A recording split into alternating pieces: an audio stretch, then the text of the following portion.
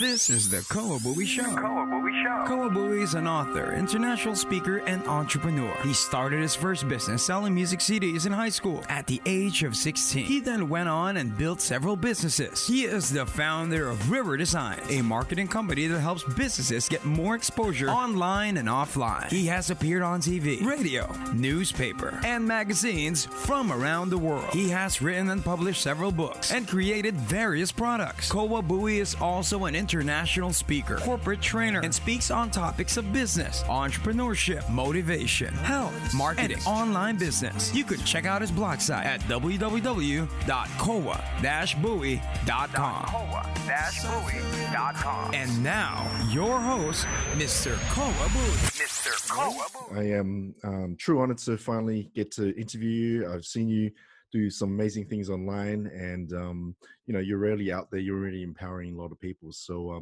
welcome to the show today.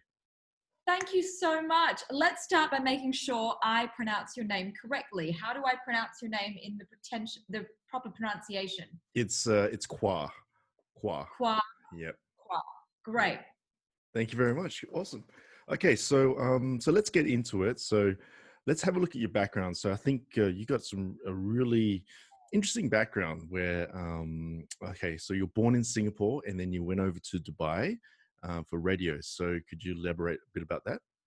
Yeah, so I should probably start at the beginning. I was born in Singapore, raised in Australia, and then I studied in Switzerland. So I speak German, went to, did a year there in Switzerland and still go back all the time. And then after that, moved to Singapore for 4 years, and from Singapore got poached to go to Dubai, not from Australia.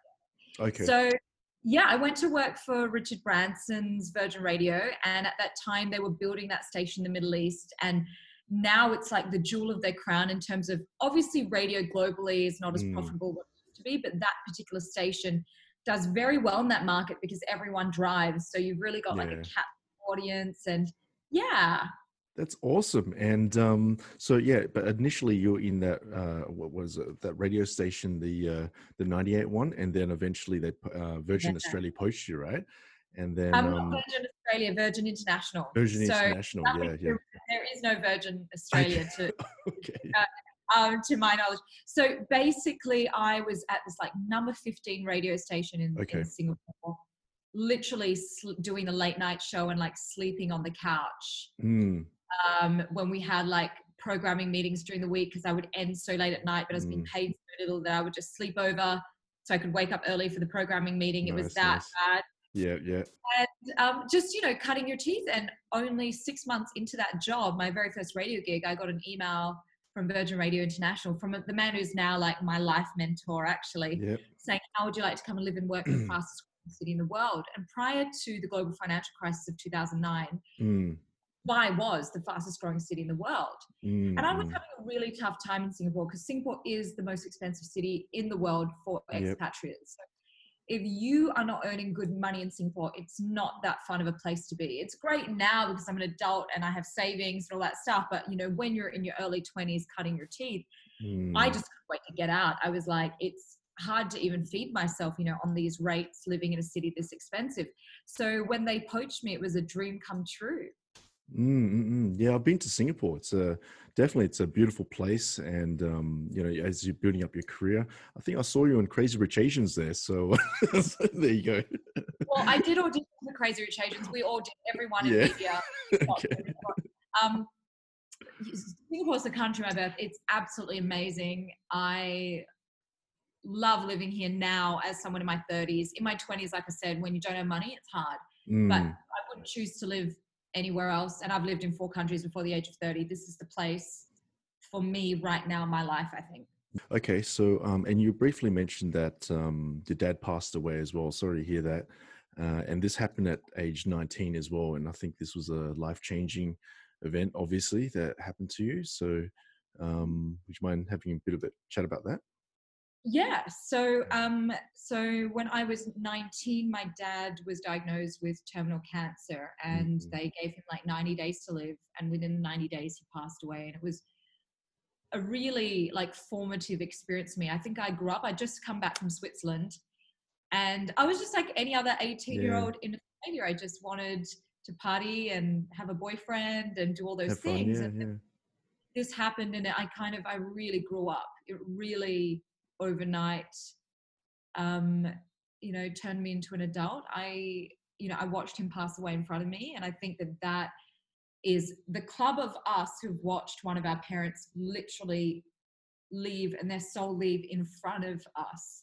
It's such a tiny club, and it's so hard to explain to people who haven't experienced that, how much it changes your life. Like, for you to see mortality like that, how it changes the way you live your life. It was almost like I was in the Matrix before, and that took me out of the Matrix, is my best way of kind of explaining it. I mean, have you ever been through one of your parents? I haven't actually been through that, but it's one of my obviously it's one of my biggest fears. To get that phone call at 3 o'clock in the morning, and I just I was thinking about it after when you were talking about it, and I don't know how I'm going to cope with it, but I guess I just have to go through it. And I think what you said about that whole experience is that death makes you stronger. So I guess it's like the caterpillar. I was thinking about the caterpillar. You have to lose your legs in order to get your wings, right? So I have to go through that one day. Death to the individual makes you stronger, because then you'd be dead. But I think adversity and loss and grief, those of us who've experienced it, make us really strong. Like, definitely. I think a lot of success I've had is because of the depth that has given me. And I think where you were saying it's your greatest fear, this funny thing is, when you're 19, it's not even a fear that you have. You just assume that your parents will be around for ages. Like, it was not even quite. It doesn't even. Yeah. You don't even expect it. But it's made dealing with mum so much easier, because I know what to anticipate. I know how to manage it. And so for that part of it, I'm grateful. And now it's interesting, because all my friends who are around my age, 36, like, their parents are starting to age, and they're starting, like you, to feel that fear. And I think it's a great position to be in, to be able to comfort people and say, it is part of life. It will happen. Don't be fearful of it. If anything, it will give you impetus to heal broken relationships with your parents if you have them. And it's going to give you such a depth of experience too. And when you have a deeper sense of experience, I believe it also makes you, it either does two things. You either become very embittered, which of course I have experienced in times of my life. The Perth experience, very embittered. But if you manage to process it the right way, it also makes you much more compassionate and empathetic, which I think is the space that I am at right now, which everyone can kind of see. But there were years there where I couldn't talk about it. It made me angry to think that a good man who was such a good father and such a good husband would be, taken from his family so young. It didn't make sense to me, but it does now. Yeah, I think I heard that you did a lot of work on yourself as well. You did a lot of inner child work. You went to therapy, and made you feel more vulnerable as well. You put yourself out there, and you just did a lot of work on yourself, right? So a lot. It's never ending. It's like Tony Robbins says, constant and never ending improvement. It really is. But it's like the best work that you could do. I mean, my partner's like a fitness junkie, and he thinks that sit-ups and all that is like the best work that you can do. Yeah. But since being me, I've taken on doing more fitness, and it's also the personal development stuff has rubbed off on him. I've gotten him an executive coach, and he's just seen leaps and bounds what that self-education and clarity can give you. Because I think for many years, and many of us walk around really confused about why we do things, why we react to things the way we do. And it can all be so easily solved you can pick up a book and it can explain to you about trauma and triggers and all of these things. And then you go, oh, that's why I do what I do. And that's why I feel the way I feel. And that builds incredible self-connection. And once we have self-connection, what happens is we connect so much better with others, because other people are not connecting off an avatar of us. They're connecting with authentically who we have. So even in the last 2 years since I've done the work and then processed the work and put the new habits into play, the strength of my personal relationships and the weeding out of the people who were not good for me just becomes so easy, because you really get to know yourself by doing that self-work. Yeah, definitely. I think you said that, just recently, you're talking about the value of human connection, And I think you had a lot of experience in working in palliative care, right? Where you were talking to a lot of old people, and they gave you, their regrets as well, and they never spoke about spending more time at work, or wish they made more money or anything like that. It was all about human connection. So that being said, yeah, you're the specialist of human connection. So Well, yeah. just to correct, I want to say, I didn't work in palliative care. Like I just was, when I moved back, I was just a very good Asian daughter, I think. And I was around and in the nursing home for hours and hours a day, 5 days a week. So I have seen a lot, but I don't want to, in this podcast, discredit at all the real people who work in palliative care, who are like literally angels on their earth. They have to clean old people's bottoms. It's the most unrewarded work that there is. It's like nurses, carers who are like one of the lowest income bands in Australia, right? They deserve a medal. They're incredible and incredibly patient, because they get screamed at by people with dementia and things, and they're still awesome. So big shout out to anyone who's a carer who's watching this. You're incredible. So human connection, exactly. Yeah, okay.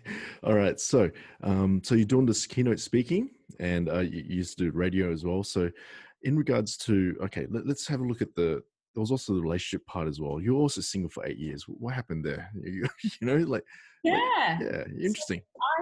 So as you've discovered, I am not afraid to have a voice, right? You've already discovered from the beginning. Which is awesome. Love it. Yeah.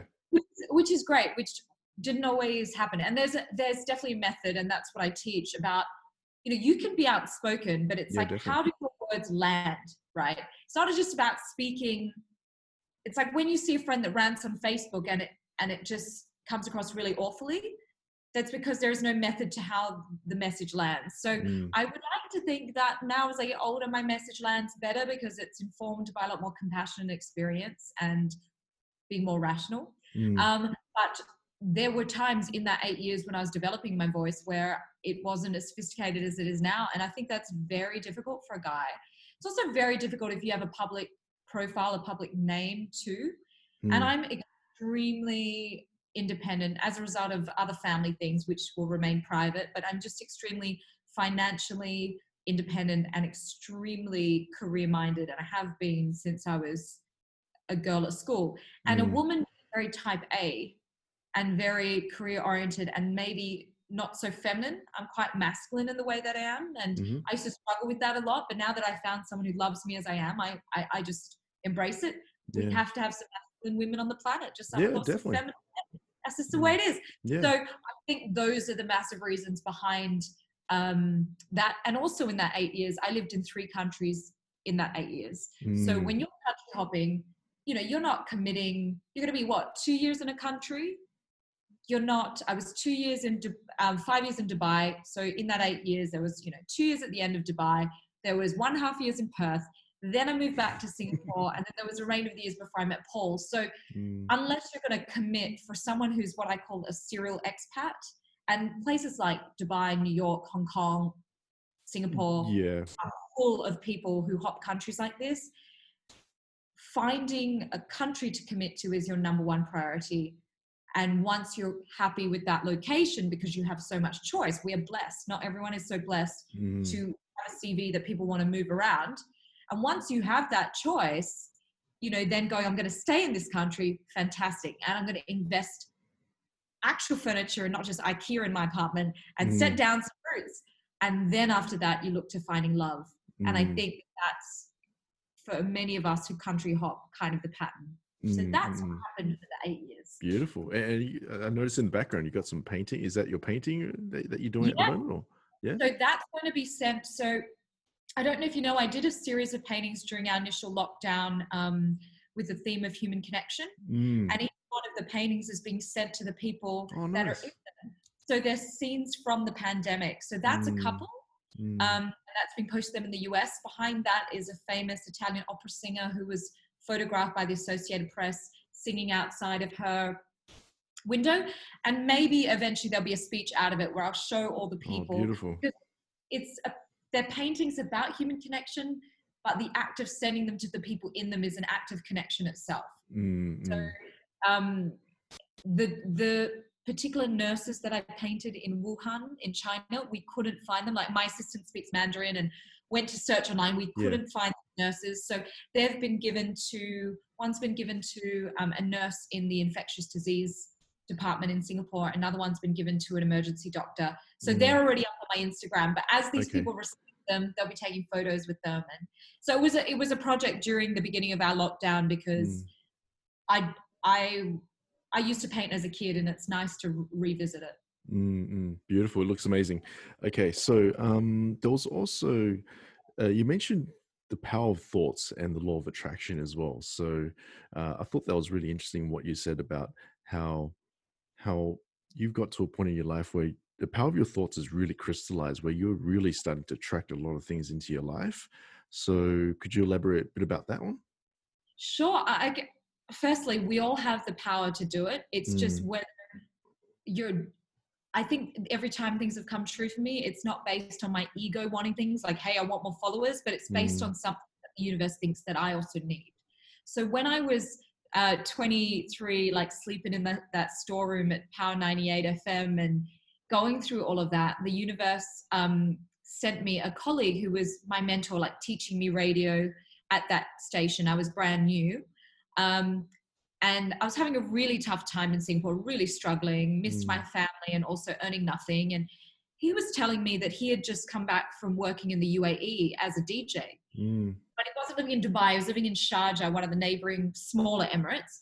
And I said, well, did you like it? And he said, I loved it so much. If I wasn't a married man with kids, it's somewhere that I would stay. It's great for singles.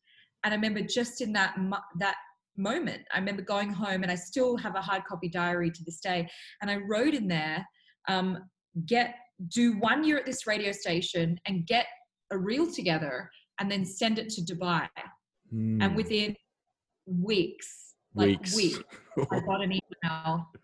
Yeah, I got an email from Virgin Radio International saying, how would you like to come live and work the fastest growing city in the world?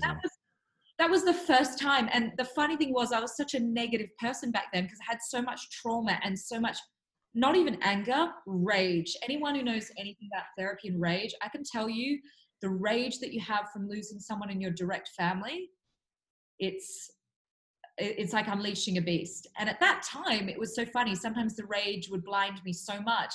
I don't even know how the universe got the message, but I really think if it's something that's not motivated by ego, what you're requesting, and that the universe knows it's what you need, they'll give it to you. The same with Paul. In order to find my partner, I wrote this massive special exercise that a friend who's a coach of mine gave me. Because obviously 8 years is a long time. And other people who'd done this list found their partners after. And I was skeptical, but I was like, okay, girls, I'll do it. Yeah. And the universe sent me what I needed, not what I wanted. So I was dating, people totally different from Paul. And the universe sent me the kind of man exactly that I needed. And I think now that I know that there's this pattern, I tap into it. So if you've kind of seen the last year of cleansing my energy from the toxic radio station I was working at, moving into an environment where I can choose the players in my environment. So this is what I would say to everyone. If you are in a toxic environment, whether that be toxic family members, toxic workplace, that energy is so thick, it's like a soup. It's going to be, and it's infectious, and it's going to be really difficult for you to find the things, to find that direct line to the universe to get things for you to manifest. But I swear, if you do it, it'll happen. I remember going to my TEDx, and I was like, I'm going to get this TEDx online. It's going to be my little part of my mission, and people are going to find me off this TEDx. And then I got an email from one of the biggest companies in the world saying, we would like you to do this speech instead of in front of 14,000 people for our annual conference in Korea. And the rate of that speech is like what people in the Southeast Asian speaking industry are earning after 20 years in the industry. And it was just amazing. And then of course, COVID happened. So it's now been postponed to next year, but I would rather wait till next year than do it as a virtual event, because I love that human connection, right? I like doing it as a virtual. That's what you do best. Yeah. So, but the funny thing is, again, I had the thought. I had the thought.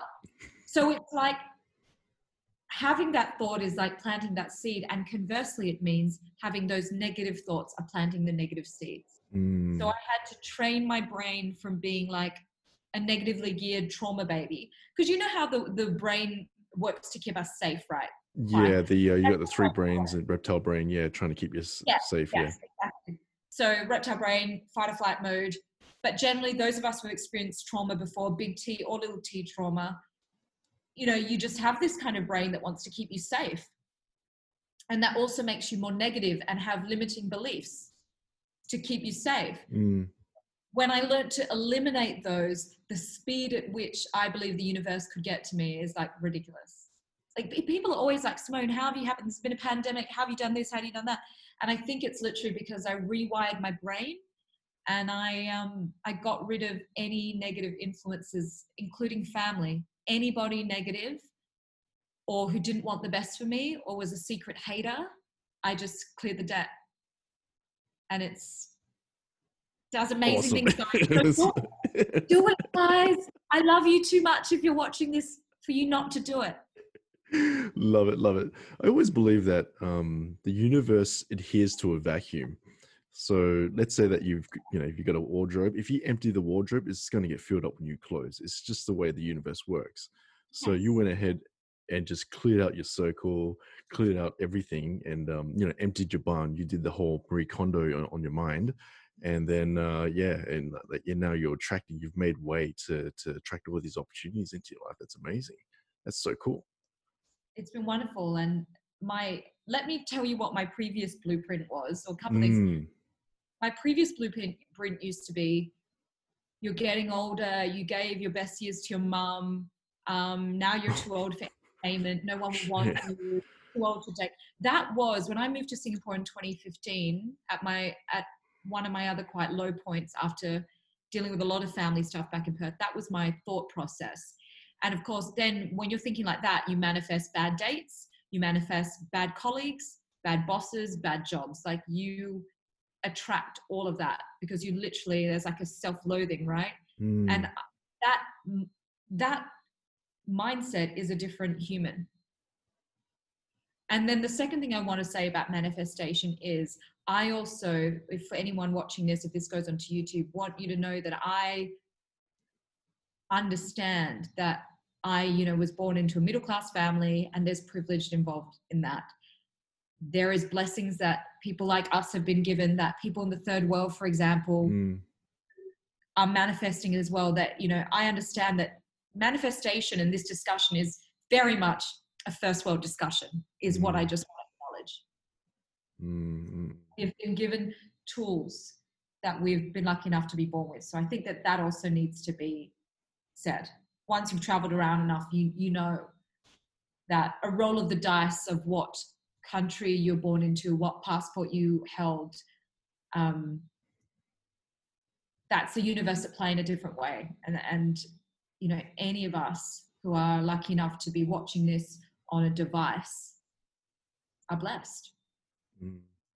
So if you lost everything and you were to do all over again, what would you do? I would have, this is tough. I would have never,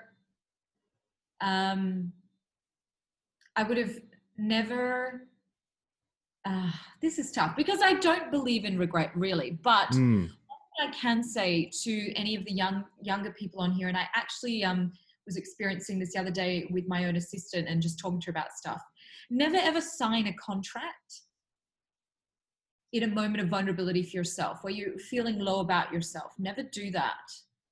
The universe will take care of you. You don't have to do that. That would be my thing. Love it. Absolutely. Love it. So, okay. What about the happiest moment of your life? What would it be? Oh my God. Every day I wake up. See you dancing. I remember going to the therapist, when I first moved to Singapore, trying to deal with a lot of the mum stuff that was still with me, even though I'd moved countries. And I stupidly, because I didn't know anything about personal development then, I thought, oh, you just can run locations. You can just jump locations and it won't follow you. Wrong. It will follow you. Yeah. So I remember sitting there and the therapist said, oh, you know, what do you want to get out of this kind of grief counseling for all you've been through? And I said, I just want to be one of those people that, you know, like super basic, like every day wake up happy. And if someone says, super basic. yeah, someone says something to them, they don't even get triggered. They're like, oh. Yeah. And I'm now one of those people. Look at the craziness in my eyes. Love it. Yes. No, I mean, like for me, that's a huge achievement because, you know, when you're a trauma baby, you grow up overthinking, analyzing, constantly triggered, living in a haze, living in that fight or flight mode. And then now I'm going to cry, but I get to wake up every day fueled by passion for doing things that actually helps people. I get to use my way that I want. I make way more money every month. The universe provides for me than I ever made in my broadcasting career. And I get to choose to do quality work, and I get to be able to fly to see my mum whenever I want pre-pandemic. Yep. And I'm loved by a really great man and some really great friends. I think that's what I wanted for years. But because of all those things that were going on, I felt unsafe. So I held on to those jobs that didn't serve me, you know, and just to pay the bills. When you're younger, hopefully someone sees this and I've helped them. Of course, you're helping. You're sprinkling your wisdom and your joy throughout the world. You know, that's reason why you're doing. You know, you're doing all this amazing. Yeah, you know, like we have to light up the darkness, right? So there you go. And that goes to the other question. I really like. You said some really amazing things in the past. You said that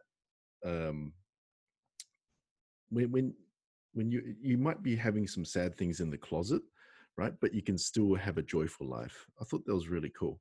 Like, you know, you're out there, you're on social media, you're dancing and stuff, but you know, you can have some stuff sad stuff in the closet.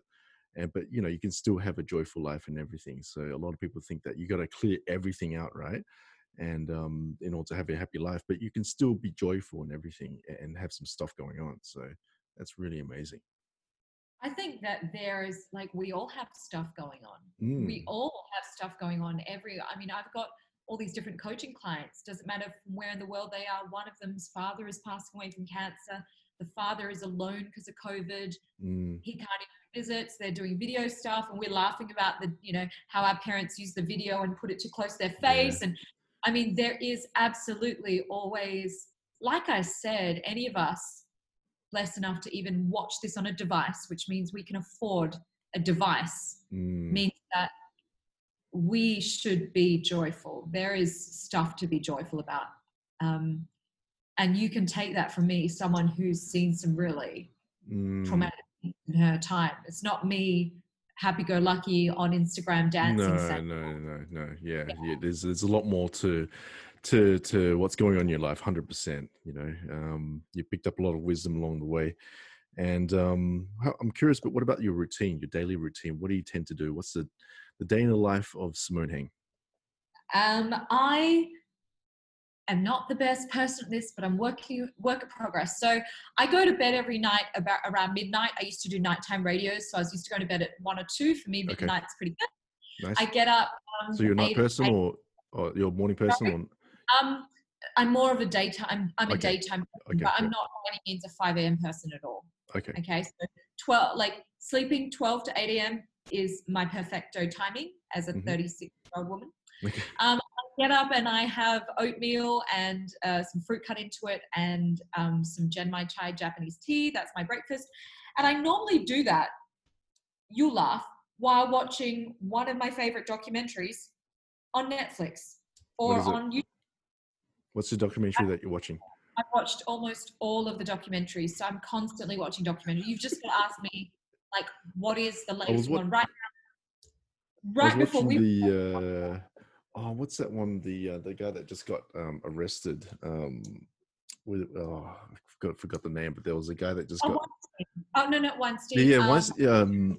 Yeah. That was pretty interesting. Yeah. I'm obsessed with documentaries. Actually, documentaries is how I learn. I learn more about the world and politics and things from documentaries than I do from news, because I'm a storytelling person. So I will watch a documentary and I'll Google a bazillion things, but so much of what I do on stage and with my clients is about storytelling. So I just love listening to stories and being part of stories. So I love how documentaries present things. So normally I do that over breakfast for 30 minutes. Nice. And then I check the phone. I try not to check email first thing in the morning. I have coaching clients in North America, so most of the time they'll do a 9 a.m. And so by the time I get to the news and my email, it's like 11 a.m. So pretty late. And then we do emails from 11 to 12. 12:30 I'll have lunch or cook lunch and eat lunch. And then I'm back down again doing work. Yep. And every day is different. Some days shooting for like an Instagram campaign or videos for TikTok, or other days it's writing speeches, going over coaching clients' work, doing online speaking gigs. Awesome. And then we wrap up at around 6:15 with a virtual workout class. But now I get to go back in person, which is great. Yep. And then I come down and then I probably read or watch more Netflix and go to bed. So this might sound like a really easy routine, but just a disclaimer, guys, I worked my butt off for 15 years in broadcasting. So now that I'm my own boss, no one's going to make me work those crazy days. Like I want 30. When we go into the fitness class, after that, I'll even tell my assistant, hey babe, I'll get back to you tomorrow on the stuff. Unless the one is dying. Yeah. But I must say, during the pandemic, I was separated from Paul, and in Singapore, you're not allowed to visit house to house. So I was doing 7-day weeks because I wasn't hanging out with him. So I just do work. Yeah. Now I have to cram in a 7-day work week into 5 days. And that's really, really difficult now. So I am overwhelmed. I'm glad that we booked this in well in advance. Yeah. Fantastic. Yeah. It was like a month. And I was thinking, yeah, she's really busy. So there you go. But look, then we get around to it and I'm prepared. I got the makeup on and all this. Like this is just for you. I'm taking this off afterwards. It's all, what's behind that thing anyway? Oh, the kitchen's behind there. Oh, okay. So a lot of dirty dishes there. So I live in a really old condo, so the tiles are like 70s tiles with brown on them. Okay. It's not fun for anybody. Heard there was I don't know whether it's a crude joke, but they said that behind every successful woman is a big pile of like dirty laundry. I don't know whether that's sexist or not, but it is true. So no, I'm really good. I think behind every successful woman just needs to be a need to delegate and have a fantastic assistant. Like I've had some bad assistants and now I have the most incredible assistant, and she's so good and has so much skin in the game for my business that when I find myself typing about the business, I type we and I'm like, we, Simone, it's just you. Why isn't we? But because she has so much she has so much skin in the game that it's we. She's my employee. That she doesn't at all make me feel like she's a vendor giving me her services, So that's more great advice if you're going to go out on your own. Yeah, congratulations, by the way. It's not easy to. Sorry, 1 year. Yeah, I know. Yeah, you posted. 1 year business today. Yeah. That post that you did, today was really amazing and showed you, your story about all that fear that you went through and this whole transition and everything. Like you did it. So yeah, congratulations. That's a big dream, So what advice would you give to someone who wants to achieve the dream like you? Well, you've got to ask yourself what's motivating the dream, right? Like, because the dream could be anything. It could be, I want to get a boob job, or my dream is to start my own business. And I know there are a lot of people who want to start their own business. And I think that you just need to make sure that you are obsessed by the idea. This is how you know your dream will come true. I swear to you, if it's all you can think about. Like I would be in meetings at the radio and people would be talking to me and my mind would just be dreaming and daydreaming and manifesting about the business. And it's a beautiful thing to do, to be able to dream and execute at the same time. That's how you see really rapid growth. But if you're not obsessed by it, I don't know whether it can happen. You've got to be obsessed, because when you're obsessed by it, you're sending out a constant RSS feed to the universe to make I your love stuff. that. RSS feed to the universe. Yeah. It's a total RSS feed to the universe. It's like a direct phone line, you know? Hello, universe. Today, I would like 70,000 US keynote. Send it to me. And you wake up. It's amazing. Yeah. It's really amazing. Yeah. Love it. Love it. Okay. So how about, I got another question as well. So if you were to step into a time machine, right, press a button, go back maybe 10 years, what would you say to your younger self? I would say mend the relationship with your mum now, right? That's deep. So this time, 2020, so this time, 2010, my mum actually came to Dubai to visit me around this time. And she was living with me and we still had all of this stuff going on and we fought. And then one of my big regrets is she got the date of her flight mixed up. And I couldn't go and see her to the airport because I had to work on air in the evening in the radio. So it was like an early morning flight. And I arranged a special car for her and everything. And then she got the date wrong. She had to come back to the house. And I at that time, like we are our mothers most time, I couldn't wait for her to leave. And then I was really bummed that she was back. And I think of that now and I feel so guilty. Like, you know, that was the last time she was able to actually travel to visit me. And my sister later on told me she was really upset about it. But at the time, I thought it was justified because I didn't understand that my mother had a disease. Like, we didn't know that what made her difficult was this disease that caused mood swings and pre-onset dementia. So when she would say mean and nasty things that would trigger me and end up in a fight, I didn't understand it wasn't her. So, but if I had just mended that then, I think a lot of the searching and the pain that came in the last 10 years or the last 8 years would have been completely non-existent. Do you believe any of you watching, mend relationships with your family, your parents particularly, sooner than later. Love it. Absolutely love it. Do you believe in the afterlife? Yes. Yeah? You don't? Why are you giving me the face? No, I'm not giving you the face. No, I totally believe in the afterlife. So that's one way I deal with things is I have to go through that process one day, but I keep reminding myself, you know, I'll be reunited in 10, 20 or even 30 years, I'm not too sure. So, and yeah, I think it's something that we all have to go through. Death is a doorway we have to go through. And, you know, just the other night, I was just reading up on how other people saw the afterlife and they saw, you know, people who passed on, the previous dogs and everything. And yeah, there's nothing to worry about. You know, you're going to be reunited, you're going to see each other again. So, you know, that's how I sort of like deal with things. And yeah, so just curious. Yeah. I have two big thoughts that give me most comfort. Number one is the thought that there is an afterlife. And a lot of the times when I'm really having a really stressful moment, particularly at my last job when I was being bullied by my boss, I would not just pray to the universe and to God. I would also pray to my dad, like as if my dad was like looking out for me. That's how strong my belief was in it. And also it gives you great comfort, right? And my other great belief is I must believe that we have more than one love in our lifetime. Because if I didn't believe that, then I would have to believe that all of the lonely widows and widowers that I've met, like my mum in that nursing home, would never find love again. And I wouldn't want that to happen to anyone. So they're my two big things. People like believe in the one, and I say, well, actually. Yeah, me too. I believe there's multiple, yeah. I would like to for me, but the truth is I wouldn't want to condemn all those people to life alone after they've lost the loves of their lives. So no, and that's a new thing, you know, maybe in the last 5 years, but prior to that, I used to really think there was just only one person. Okay. Your birthday, what was your birthday? November? 25th of April, Anzac Day. April. Anzac Day. What's that? Is that a Leo or? No, it's a Taurus. Taurus. Taurus. Okay. Cool. Awesome. All right then. Okay. So also you've got Courageous Speaking as well. That's your new baby.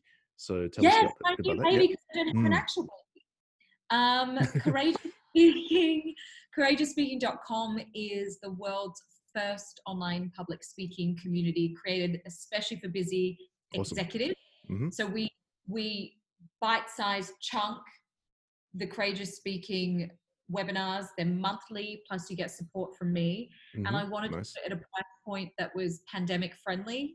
So it's only $15 a month.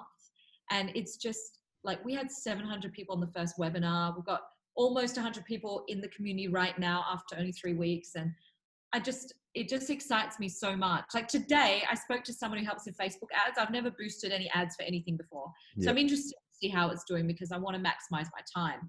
And she said to me, you know, to be honest, like, we think you have potential for so much more. Like, why have you created such a low price point thing and blah, blah, blah. And I was like, because I'm not all about money. I'm about mission. Good times. Yeah, like I want women in the Philippines, Malaysia, Vietnam. I want people in Thailand to be able to want to better their public speaking and be able to attend this at a price point that they can afford. Because I have one-on-one coaching clients that pay me thousands, and I'm only one person. There's only so many you can have. And then there's this whole other people, particularly Asians, that need another Asian teaching them public speaking. We have a whole bunch of other cultural concerns as to why we're scared to speak up. And that's to do with culture. And so someone who's not Asian will not be able to address those fears that inform their stage fright or lack of confidence. So I needed to create something for them, and at the price point which people in Southeast Asia outside of Singapore, because Singapore's like crazy rich Asian town, but outside of here, everywhere else, they needed to be able to afford. So that was the lowest that I could do it. And it's just been life-giving. It's so different, Kwai, than from like being paid to do corporates, where you do a big corporate event and, you know, everyone is made to be there because they have been asked by their company to sit through your speech. It's such a different reaction than to sharing your knowledge with people who paid from their own pocket, who've got skin in the game, who believe in you, who love how you teach and what you teach, and then implement it. Like it's so different. So it really did open my eyes a little bit just in the act of creating this. I think the way I see it with the Courageous Speaking is it's not just becoming a better speaker. It's a bigger mission. I think you've got a massive mission where, and like and you just briefly mentioned about you know, Asians can be a bit timid. Obviously, you know, they can be a bit shy. They don't speak up, but you know, when they see you up there, you're speaking, you start planting seeds. You know, like those people out there start saying, oh, wow, you know, Simone's out there. She's speaking. She's really powerful. She's confident. I can do that. You know, it's just that belief that you're changing in them. And yeah, absolutely. It's all about representation. You know, I'm a 5'1", you know, young looking Asian woman where the archetype of what it was to be a speaker and expert was a 50-plus-year-old white man for years, for every generation before mine, before Me Too, Black Lives Matter, and the diversity conversation happened in the US, and that obviously filters down to global cities like Singapore. And if anything is to go by, the last online speaking gig I did, every single person on that panel was Asian. So it's Asian speakers speaking to Asian audiences.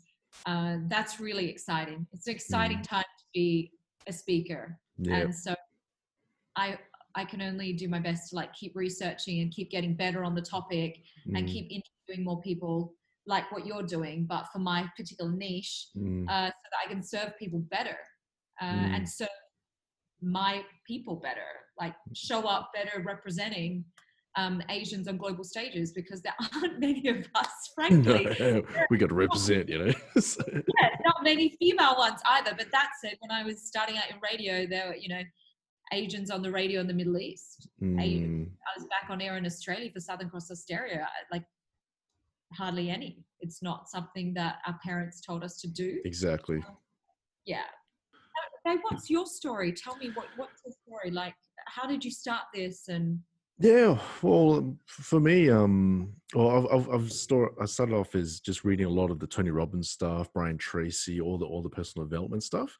And I got really into it. I love the whole motivation, and I'm really just, you know, I discovered how you have to really learn a lot about people, and everyone's got a really interesting story to share. And then over the years, I just had an idea of doing my own podcast, and I just, you know, dabbled in it as well. And then and then I decided, okay, I'm just going to go full time into this. I'm just going to try and find really good people to, talk to and just learn from. And yeah. You quit your job and you're doing this full time now? Yeah, pretty much. Yeah. So, Congratulations. yeah. And then just, well, I've got my own web design company as well. So I'm just earning. You can do it from home. I can do that from home as well. And, I can hire people or whatever. So yeah. And then, but this is my long-term game where, get to interview people like yourself and just push out really good content and just do it for the next, 10, 20, 30 years and just the rest of my life. So yeah, it's not really, I'm not doing it just for just money or anything like that. It's just, I just love it. So I just love meeting people like yourself and just learning it as well. So yeah, that's me.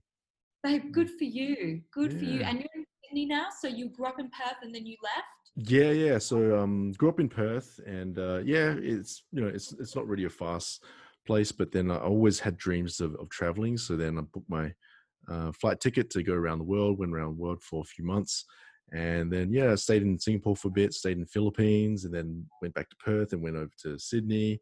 And just did the whole traveling stuff. And I'm very ambitious, extremely ambitious. I'm always, I want to do this, want to do that. And it just never ends. So, yeah. Look, I think that's incredible. Mm. I think that's incredible. Like, yeah, be driven. Like, it's not life is short, right? Life is short. There's no other way to live. Like, I see my partner, even though he's a banker and he has earned well consistently. So I'm probably only earning well now, but like when you're in the media, you're hustling for your gigs and this to have a decent income. And he looks at me and sometimes I see like the envy in his eyes because I have that mission. So it's like, would you trade? It's a literal in a partnership. One person who lives by money and one person who lives by mission. And there's not a day that goes by that I envy his part of the deal. Because I truly, if you have mission, you can earn money too. But he looks very mature though, like your partner. Yeah. But if he had pursued, he's so good at what he does and he's so capable in general and responsible, like he's a real man. Like if he had his purpose early on and used all these pragmatic skills that he has to execute, like he's really into fitness, for example. So he could have built a business around fitness and it could be something massive by now, but he would have had to go through a lot of years of discomfort and he didn't want that. So I think it's a certain type of person that's willing to go through the years of discomfort to get, like I had to do 15 years of discomfort. That's not true. Dubai was pretty awesome. Yeah. 10 years of discomfort. Yeah. To get to the good juice. Whereas I know by Paul's character, just everything about him, that he's just not made like that. So you've got to go the safe route where he just needs to make sure that money goes in every month and he needs certainty, right? But you thrive in uncertainty, right? No.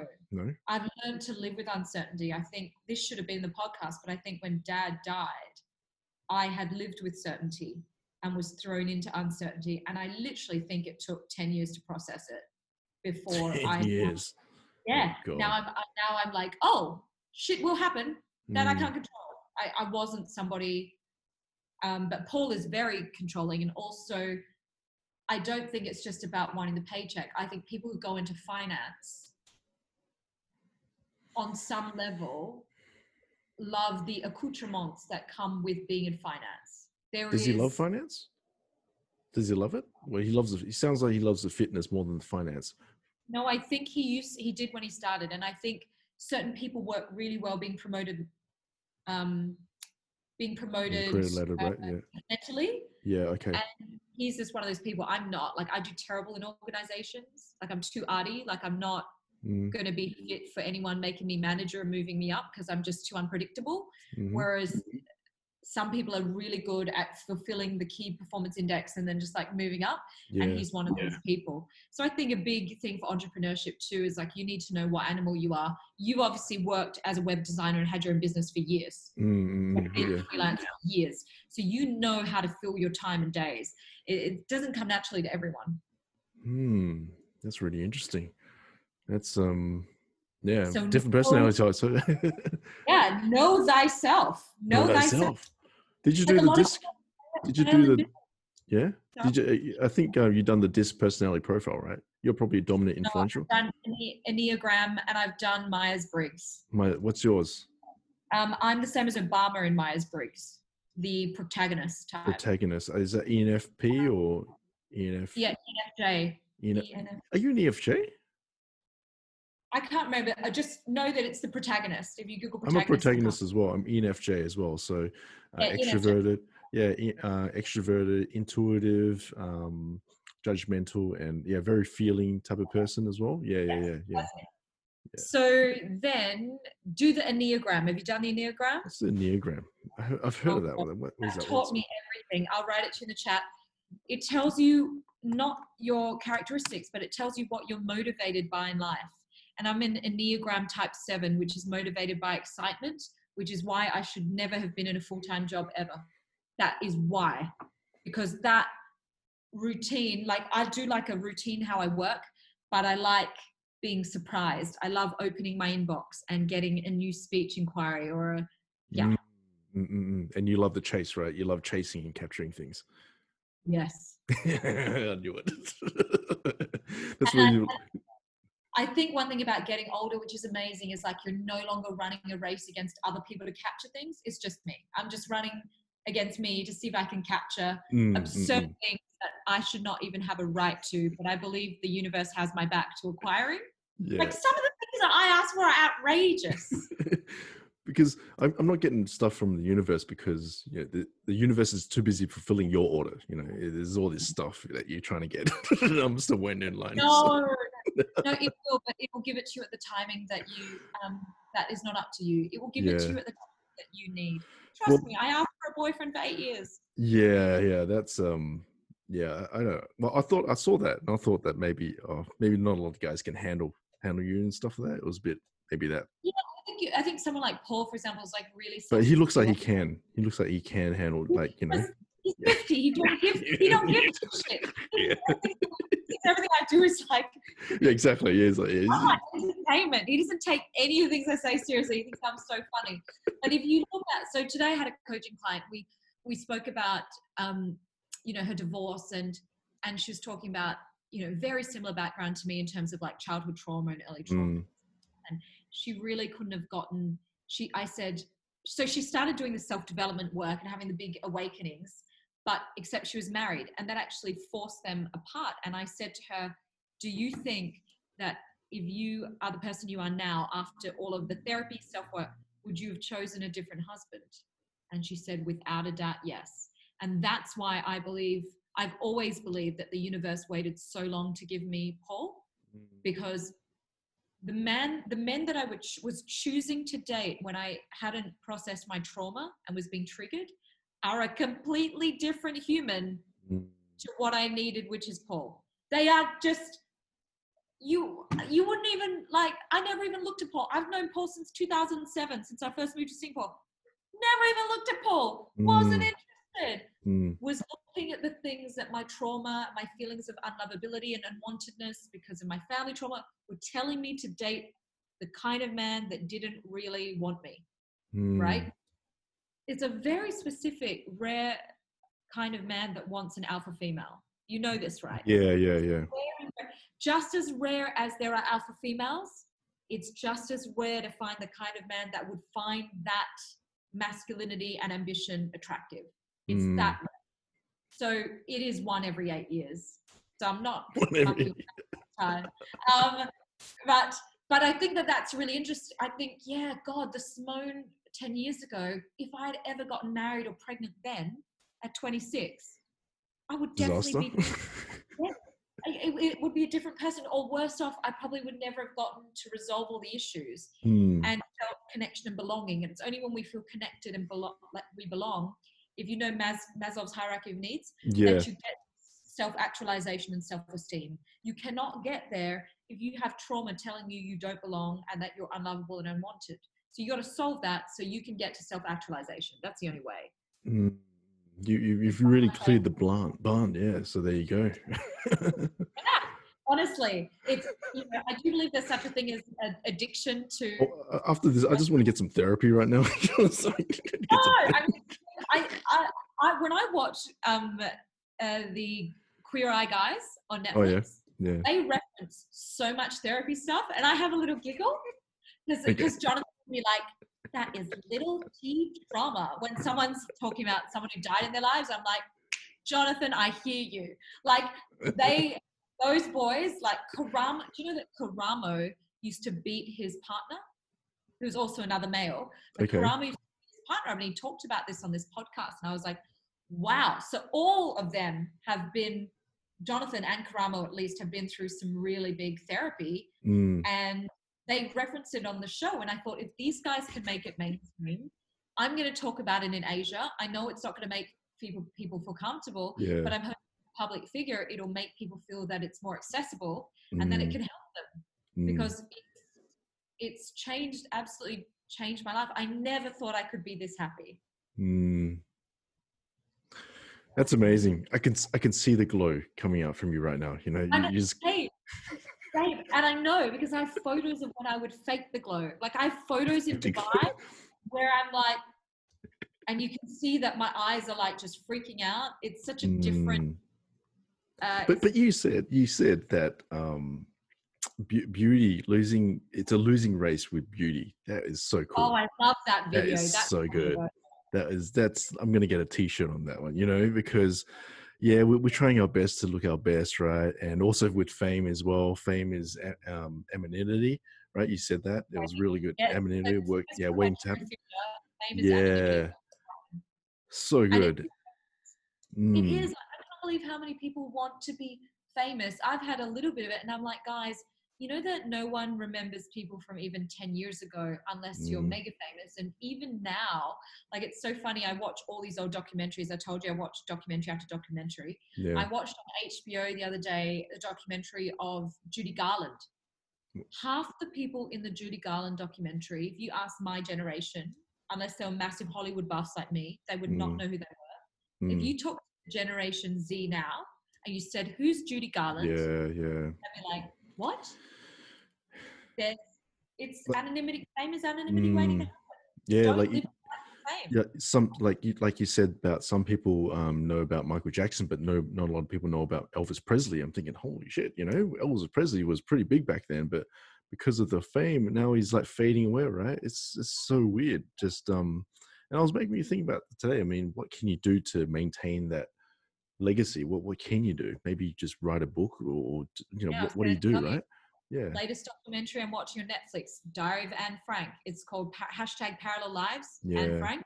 And she wrote in her diary as a 14-year-old girl. Yeah. Just before I went to the Anne Frank house as well in Amsterdam, and They showed in the doco, but she writes in the diary. She said, "All I know is that I want, if I disappear, I want a little piece of me, something like this, to be left behind for this world. I don't want to just be here to live a normal existence like other people." And it was so prophetic. Yep. So it is the book. For other people, it's their children. It's their children. The children of the legacy. But actually, I've seen so much death and death about happen that I think we're just here to do the best we can and be as kind and as compassionate and contribute as much as we can before we go. Even the famous people, that's what they're trying to do. But I think, you know, wanting to be immortalized and wanting to chasing the dream of being immortalized has to be formed on some small need or impetus that happened in childhood. That's more therapy for you. People want to be left like in stone. Like I watch all this, you know, Greek and Roman dramas where, oh, you will be remembered by the ages, like in Vikings. And I think that, yeah, you wouldn't be there to enjoy it. Who would care? What is that? Then what is that propelled by? Ego. That's propelled by the ego. Yeah. Ego is the enemy, guys. True. I know, I remember like I dated this one girl, and she, her ex used to be, she was she was about 27, but one of her exes was about he was about 55 or something like that. But then the father, like, she didn't have a father figure in her life. And I figured that, maybe she was doing that just to fill that part of her life, you know? So just have that father figure. and it's it's there, so it's Famous based on, John yeah. Mayer song. It's in a Mm, famous John Mayer song. And he says, "Fathers, be good to your daughters because daughters will love like you do. Girls mm, become mothers. Girls become lovers, then they become mothers. So mm, mothers be good to your daughters too." mm, That whole song is about how people pick their partners. amazing. You just Google that song, Mm, John. mm. I John think it's Mayer. called John Mayer, and it's called Daughters. Daughters, yeah. Okay. Put it in the chat. Oh my god! This Every stuff time is gold. I was like, John Mayer is so intelligent. But I would say, Kwai, if you want to make some huge, like, jumping leaps, Mm, the most amount of progress that I've made from September until now, like in terms of earnings in my business, okay. even the pandemic, has been because I found people who did similar work to me, but in other countries, found them through LinkedIn. And I have some here in Singapore. And we've formed like pods. And so besides my partner, they say you're the average of the 5 people you're surrounded by. I Mm-hmm. completely changed who I was surrounded by. And it keeps my mind so sharp and so lean and void of like rubbish that it's like sharpening a blade. So if there's one thing I would say for you to do and to leave you on is like, think really carefully about that. Easier Okay. said than done for me because I'm away from my family. So any toxic family, I can just, if you have any toxic family, not so easy to do if you live in that city. But people used to say that to me, and I was not very discerning. I think, oh no, everyone's so lovely, because I didn't think enough of myself. So I felt grateful that I just had friends. I can say that now I have a true rock star team that's on Team Simone. And when you're surrounded by people who want you to win, you actually start winning. Definitely. Yeah, when I was growing up and stuff, I was always surrounded by a lot of that negative friends who they weren't ambitious or anything, but then over the years I sort of like started cutting them out, and then it just became just me, So then I started pushing out all this content and stuff, and then I started just meeting a lot of people online, not in my current, not in Sydney, but just people online. I just got friends online that's really ambitious, and they're just doing all these amazing things. So that's sort of like my network at the moment, is that they're just all digital, So it's no, but and it makes you feel less lonely. Like everyone my age in Singapore that I know of is now having their second child already. They're the first one at 32, the second one at 36. So I can't talk to them about these things. Particularly, I can't talk to men about it because the male speak. So finding other women who are all on the same. It's a bit hard, right? Yeah, it's very rare. They're fucking amazing, and we're all on each other's teams, and we support each other on socials, and we have long, deep Skype conversations. And then I have my partner, and of course my mum and a couple of best friends in Switzerland and Australia. That's all I freaking need, bro. I want to start a community called ENFP or ENFJs Unite, so that we all get together. We just like a community. Like I create little pods, like 4 people pods of women speakers, and I of course have the courageous speaking community that I try and bring that same feeling of in the pods to the community. But I'm massive on starting little groups on group chat on WhatsApp or whatever like that, just because it's going to change the race. It's like before doing Olympic relay with just you wanting to win and the other 3 just kind of like half in it. Or secretly wanting you to drop the baton. That was tough for me, for alpha female. Love it. The amount of women you have that don't want you. Yeah, you're up against the female part component where they're trying to pull you down. It's the crab mentality. It's really difficult. It's really difficult. And you're being judged when you're on stage. You're being judged by your shoes and your dress and everything. It's just the girls are not really listening to it. They're just judging you on what you wear and everything. And it's I can't imagine how tough it could be. But you keep pushing, right? That's awesome. That's so cool. I think the longer you're in the game, the more oblivious you get of that stuff. And I try and have that game sorted as the minimum, and then really, because the thing is, if you're really, really good all they can do is hate on your shoes. That's the only. Oh, that's a quote. Let's get a t-shirt on that. That's a t-shirt. Like, that's another quote from Simone Heng. The only thing they can find to hate on is your shoes. Last question is, how can people get in contact with you as well? Oh my God, I would love to get in contact with you guys. I would love to have a connection. And I actually do reply to everyone. So you can find me on LinkedIn, just put Simone Heng in there, or on Instagram at Simone Heng. Facebook is Simone Heng Official. And if you're interested in courageous speaking, go to courageousspeaking.com, and then simoneheng.com. If you're going to go and nosy, or as we're saying, look at all my stuff, you can go there as well. Got a lot of good stuff. Awesome. Thank you so much for taking note of all these things I've been posting. My goodness. Yeah, I have to research. I listen to the podcast, what you're doing as well. Try and get the best, the good stuff, and share it with everyone. So I really appreciate what you're doing, and I saw everything what you're doing, and I just knew that it's just a message that needs to be shared with other people, and there should be more people like yourself out there that's inspiring more people, and representing as well. So that's awesome. Oh, thank you so much, and thank you for doing what you're doing, because you're the knowledge broker, right? The knowledge broker, maybe. Cows, that's what they call it. The knowledge broker. Wheeling, dealing, yeah. Well, without you, the message would be shared. So thank you. Awesome. Well, Simone, I really appreciate your time today. Once again, I wish you, all the best for future endeavors, and I know that you're going to be touching the lives of, millions of people in the near future, and keep doing what you're doing and inspiring, and keep lighting up the darkness. So thank you. Thank you, my love. No worries.